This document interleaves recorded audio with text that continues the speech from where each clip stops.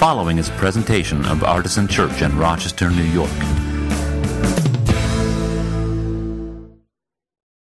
Call to worship is from Genesis 1 through 5.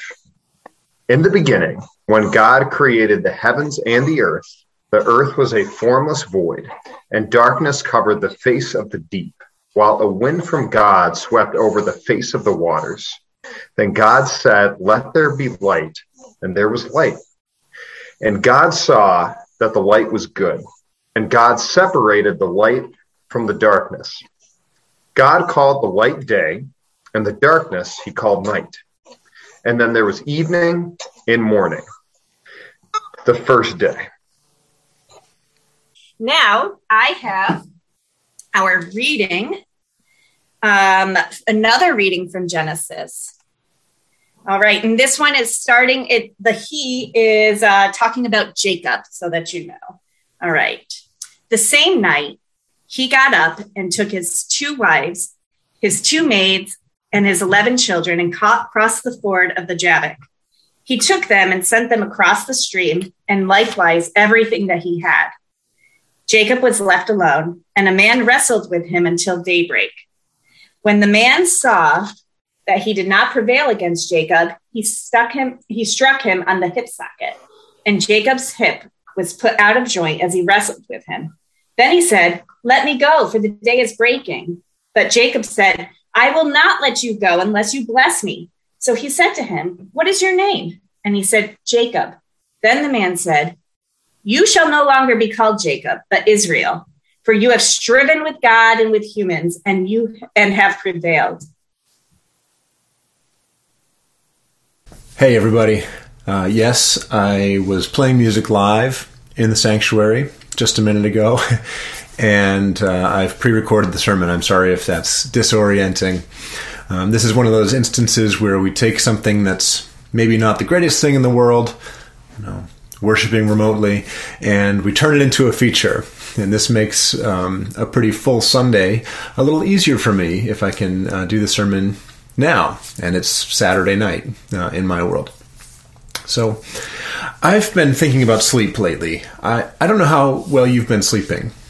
Have you been sleeping okay? I have been sleeping a little better lately than I was for a while there.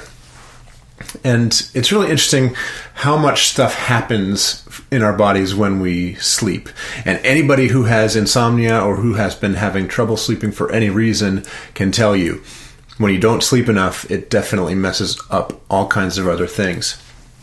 But when we go to sleep, all throughout the night, our heart rate, our breathing rate, our blood pressure, they all rise and fall. And this can actually help our cardiovascular health. During the night, while we're asleep, our body releases hormones that help repair our cells and control our body's use of energy. Sleep can even, this is amazing, I read that sleep can even increase the effectiveness of vaccinations. So I saw this one study that compared 2 groups of people who had all received the flu vaccine, but one group slept better than the other group, and the more well-rested group developed, on the whole, stronger protection against the flu. Same vaccine. It's wild. And I'm sure that there are other studies that would back up what I know just from my own experience over the years, which is that when my brain is stuck on a problem and I work and work and work and work but cannot figure it out, very often the solution is simply to go to sleep. And when I get out of my own way and let my mind kind of shut down for the night, I seem to figure it out somehow while I'm asleep, and I wake up either with the solution or with the next step to take along the way. So for several weeks now, we've been in this series called Gradual Light, in which I've talked about the idea of God's light shining in the darkness, and about how this can come in the form of a single realization or conversion. This whole series started with the first Sunday after Epiphany, so the idea of having an epiphany, about how it should normally continue in a progressive revelation throughout your life of faith. That this light comes not just one time, but throughout your life. I talked about how even how God's light can shine through us onto others. Always, of course, wanting to filter that through the idea of Christ-like humility, of course, but the idea of letting our light shine before other people. And the whole concept of this series has been that these lightnings don't usually happen instantaneously, like a light bulb going on. They're usually more gradual. Like how we see a few more minutes of daylight each day after the winter solstice happens. By the way, have you noticed? Maybe it's been something that you've been more attuned to since I've been talking about it. Have you noticed that the days are getting a little bit longer now? Took a while before we could notice it, but I'm starting to see it. I'll look up in the afternoon and go, "Hey, it's not dark yet. That's pretty great." Right? So gradual light. That's been the theme of this series. But today, to conclude this series, I want to talk for just a few minutes about reclaiming the darkness. Not rushing on to light, but reclaiming the darkness. And I've spoken a few times during this series, especially over the last couple of weeks, about how we ought to be careful and gentle with the language of light and dark when applied to spiritual truths. Being aware of how the association between darkness and evil can be hurtful or even damaging to people whose skin is darker in color than ours, than mine. And that's true for sure, but I want to go in a different direction today when I think about reclaiming the darkness. And I want to try to help us to see that the darkness, the night, the long winter of our lives that we experience sometimes, and which we seem to be experiencing as a world right now, these can actually be good and necessary seasons for us to go through with God. That in fact, God is not only present in the darkness, but very often does some important work in us in the darkness. Much the same way that our bodies receive much needed repair and restoration while we are sleeping. And I have 3 vignettes from Scripture that I will offer to you quite briefly, in hopes that they will inspire you to think about your own experience of darkness, whether it's related to the pandemic and all of the season that we've been going through as a people, or whether it's something more specific in your life right now. And I hope that it'll inspire you to think about whether it might be worth taking your attention off of the idea of waiting for the light, and instead think about a way to surrender to the work of God in your life, in the darkness, in this season. But before I get into the scripture, I want to give you a little preview of what will happen next week on the 6th of February. First of all, next week, as promised, we will be back in person at the Artisan Building. Now, as we anticipated, when we made the decision to go fully remote for the month of January, the COVID infection rates in our county are dropping very sharply. Just as sharply as they went up, they are now coming down. We are definitely past the peak of the Omicron wave. And of course, that doesn't mean that we don't still need to be careful and cautious and loving of our neighbors, and particularly around people who are at higher risk for due to their age or immunocompromised status and that sort of thing. But we do feel that it's much safer to meet in person now, and much more responsible to meet in person starting next week than it was throughout this month of January. So the timing worked out just as we had anticipated. So if you choose to join us in person next week, it'll look just like it did on January 2nd. We'll meet at 10 a.m. Masks will be required while you're inside the building. And we will keep the Zoom and Facebook machines running and fired up for people who can't be with us in person, or who don't feel ready to be with us in person, or for whatever reason prefer to worship online that week or any week. Now, in the service, what will happen, in lieu of a traditional sermon, is that we're going to debrief and share together stories of darkness and of light. Because this is such a real thing for us, isn't it? it's been such a long season of often feeling like we are in the darkness. And I fully believe that hearing from each other about how we have seen God's light in the midst of all of this will be incredibly meaningful for our community. Not to mention the stories of how God has been present even when the light has been absent.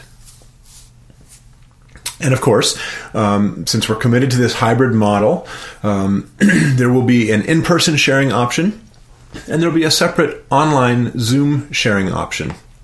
So either way, we have you covered. I would say that if you usually join us on Facebook Live, you might switch over to Zoom, at least for next week, so that you can be part of that online sharing. I don't know what will happen in the comments section on Facebook Live, but we're going to try to definitely cultivate something specific on Zoom. So I hope you'll join us 1 week from today for the return of in-person worship and for what I expect will be a profound time of community sharing. So let's talk a little bit about these scripture passages that I want to share with you and about how we can reclaim the darkness. I want to use 3 Bible stories to propose 3 simple ideas. And this is one of those rare sermons where I actually have a 3-point sermon with alliteration. That's not really my style, as you know. But here's what I want to do. I want to say that in the darkness, God does 3 things. God creates, God changes us, and God clarifies. So I realized as I was typing that out that it's not actually alliteration. The CH doesn't sound like the other C's. So I guess it's more of a mnemonic device than an alliteration. But it's basically, they all start with the same letter and there's 3 of them. That's as close as I'm going to get to the standard 3-point sermon. At any rate, these 3 ideas are based on the 2 scripture passages that you've already heard read in the service today, and on a third one that I will read you at the end of the sermon.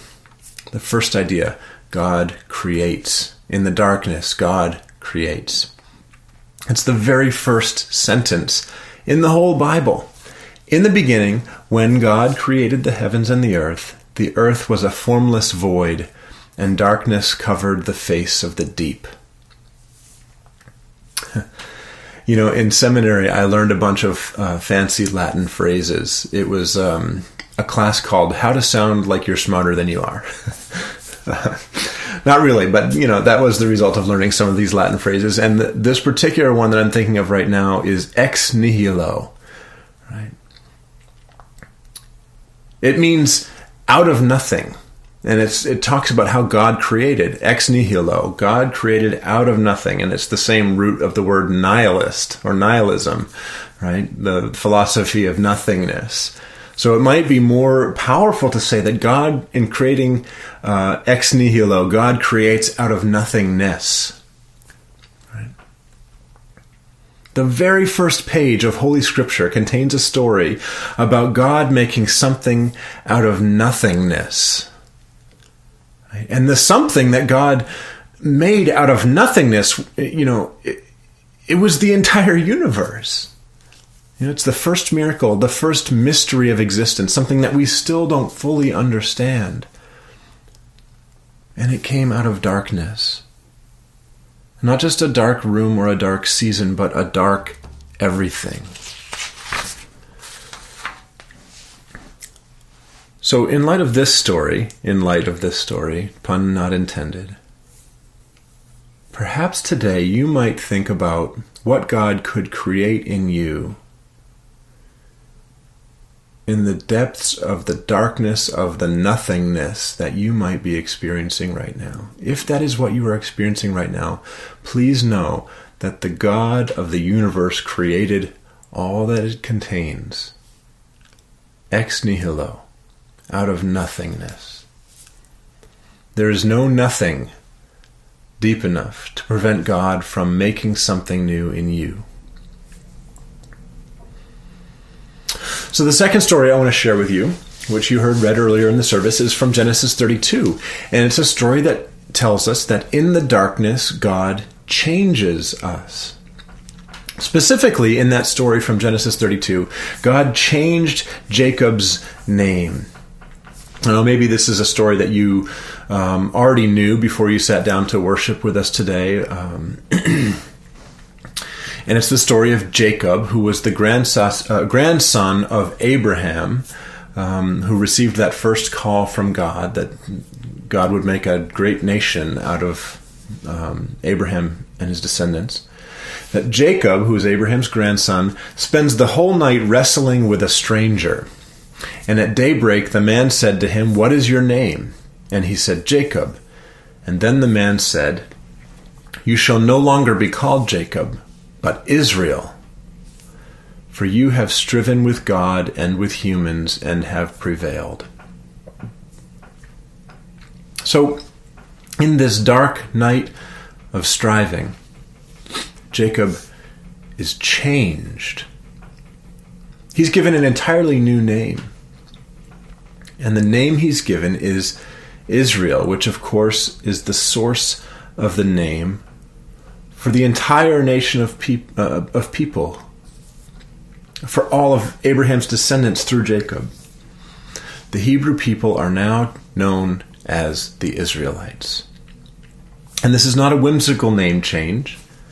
The name Israel, it literally means the one who strives with God. So think about it. Not only did God change Jacob in the darkness, but Jacob's very identity and the identity of the entire family of God now has become one of striving with God, of struggling against God. And I think we Christians would do well to remember that our religious heritage comes through this family that was named for pulling all-nighters of struggle against God. And so my questions for you in this story are, what might God be wanting to change in you during this dark night of the soul that you might be experiencing? What new identity might be waiting for you when the morning finally breaks? Oh, and also, don't give up.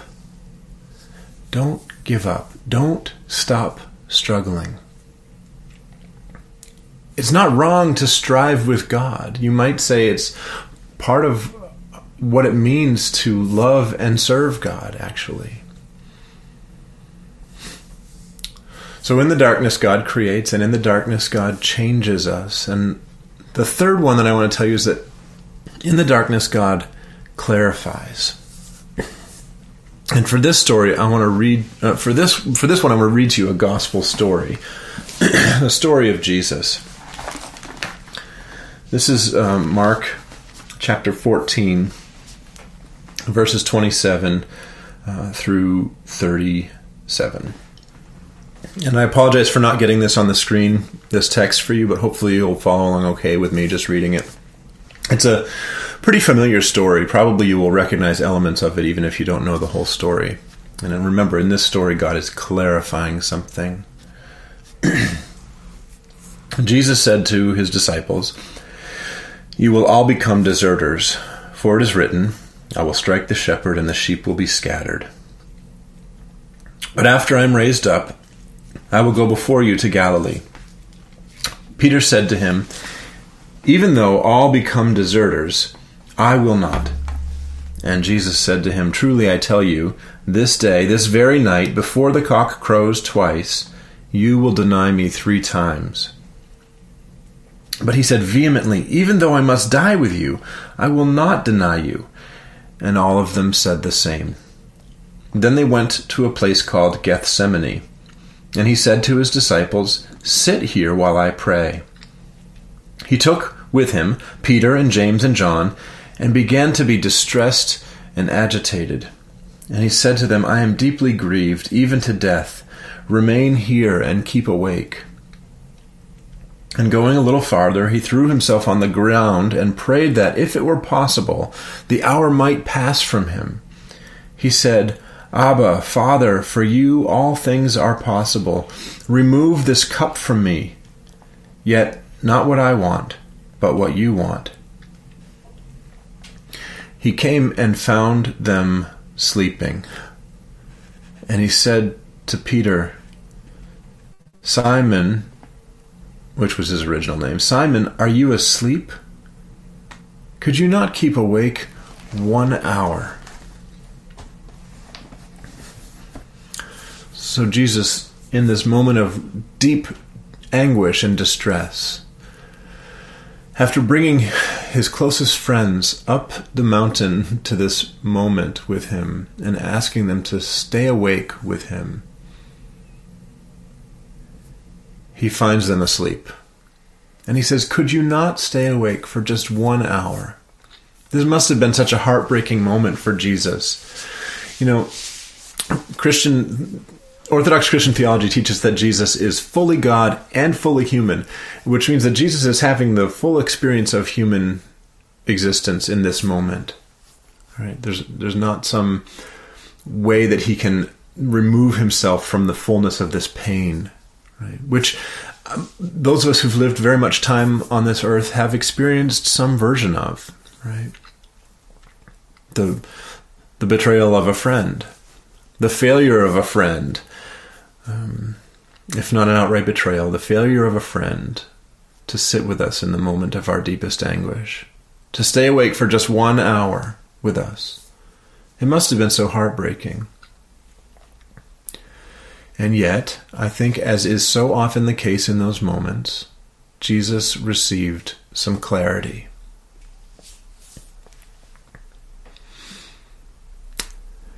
He knew what he had to do. He had had it out with God. He had had his Jacob kind of moment, wrestling against the Father and saying, please take this cup from me, but ultimately saying, I will pass through this darkness, whatever it might be, whatever you have for me.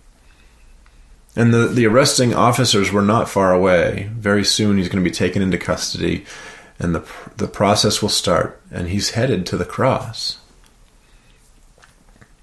And in that garden, Jesus received clarity about who was there for him and with him, God, and who was not there for him and with him, not fully,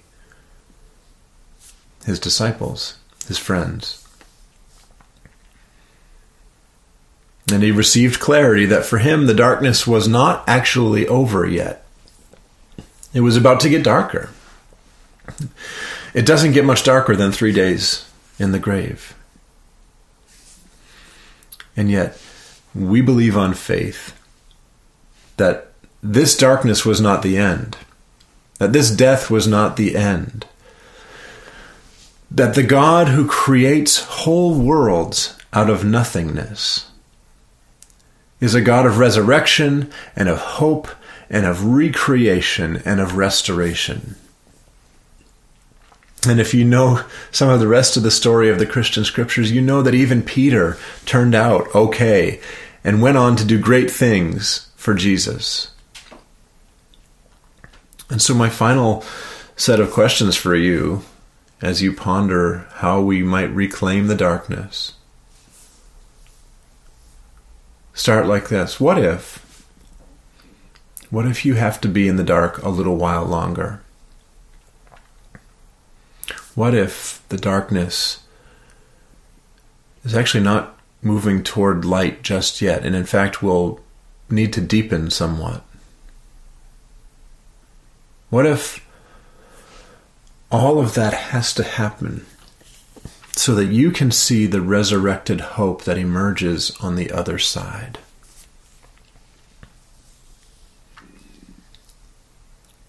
And what if every betrayal will be ultimately reversed? What if every relationship will be ultimately restored? What if every life will be ultimately remade? We dare to pray that it might be true for us. May it be true for you that you see in the darkness God creating, God changing, God clarifying. And may it be soon, O Lord. Amen.